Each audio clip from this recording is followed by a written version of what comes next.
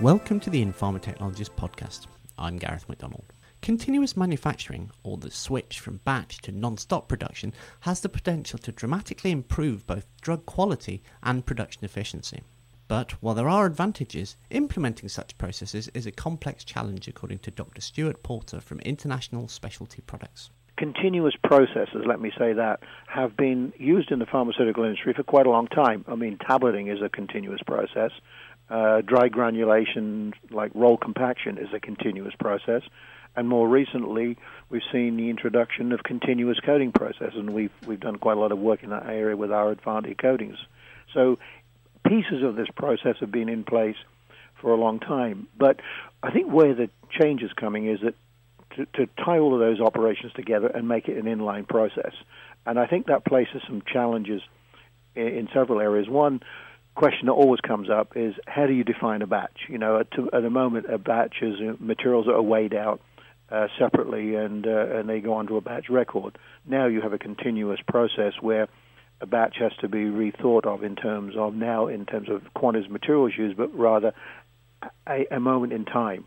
You know, whether it's a 12-hour process, a 24-hour process, or what, that has to be redefined. And that's always created a little bit of a problem, or a perceived problem, which may not be an absolute problem.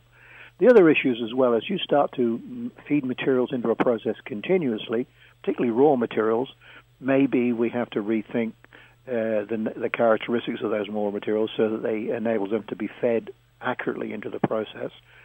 And one of the other things that particularly, since my background's in coding, one of the things that's always happened is that once tablets are made prior to coating, they're always quarantined for a period to let them equilibrate before they go into a coating process, because what happens sometimes is they undergo a gradual expansion after the tableting process.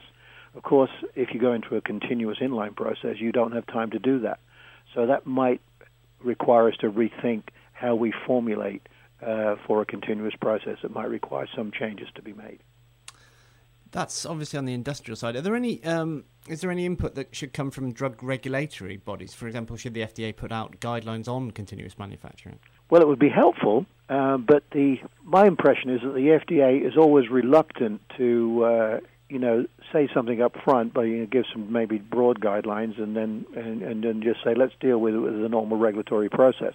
Having said that, I see quite a lot of support, particularly coming from the FDA. I've been involved in meetings where I've seen FDA speakers, and in fact, there's a meeting coming up shortly that I'm taking part in at Excipient Fest in the U.S., where an FDA speaker will address some of the regulatory issues. I think they will embrace it because it fits into the whole concept of potentially, at least, of quality by design, and PAT. A continuous process enables PAT initiatives, at least from my perspective, to be implemented more easily than some of the more conventional non-continuous processes. Dr. Porter, thank you very much for sharing that insight. For Informa Technologies, this is Gareth McDonald.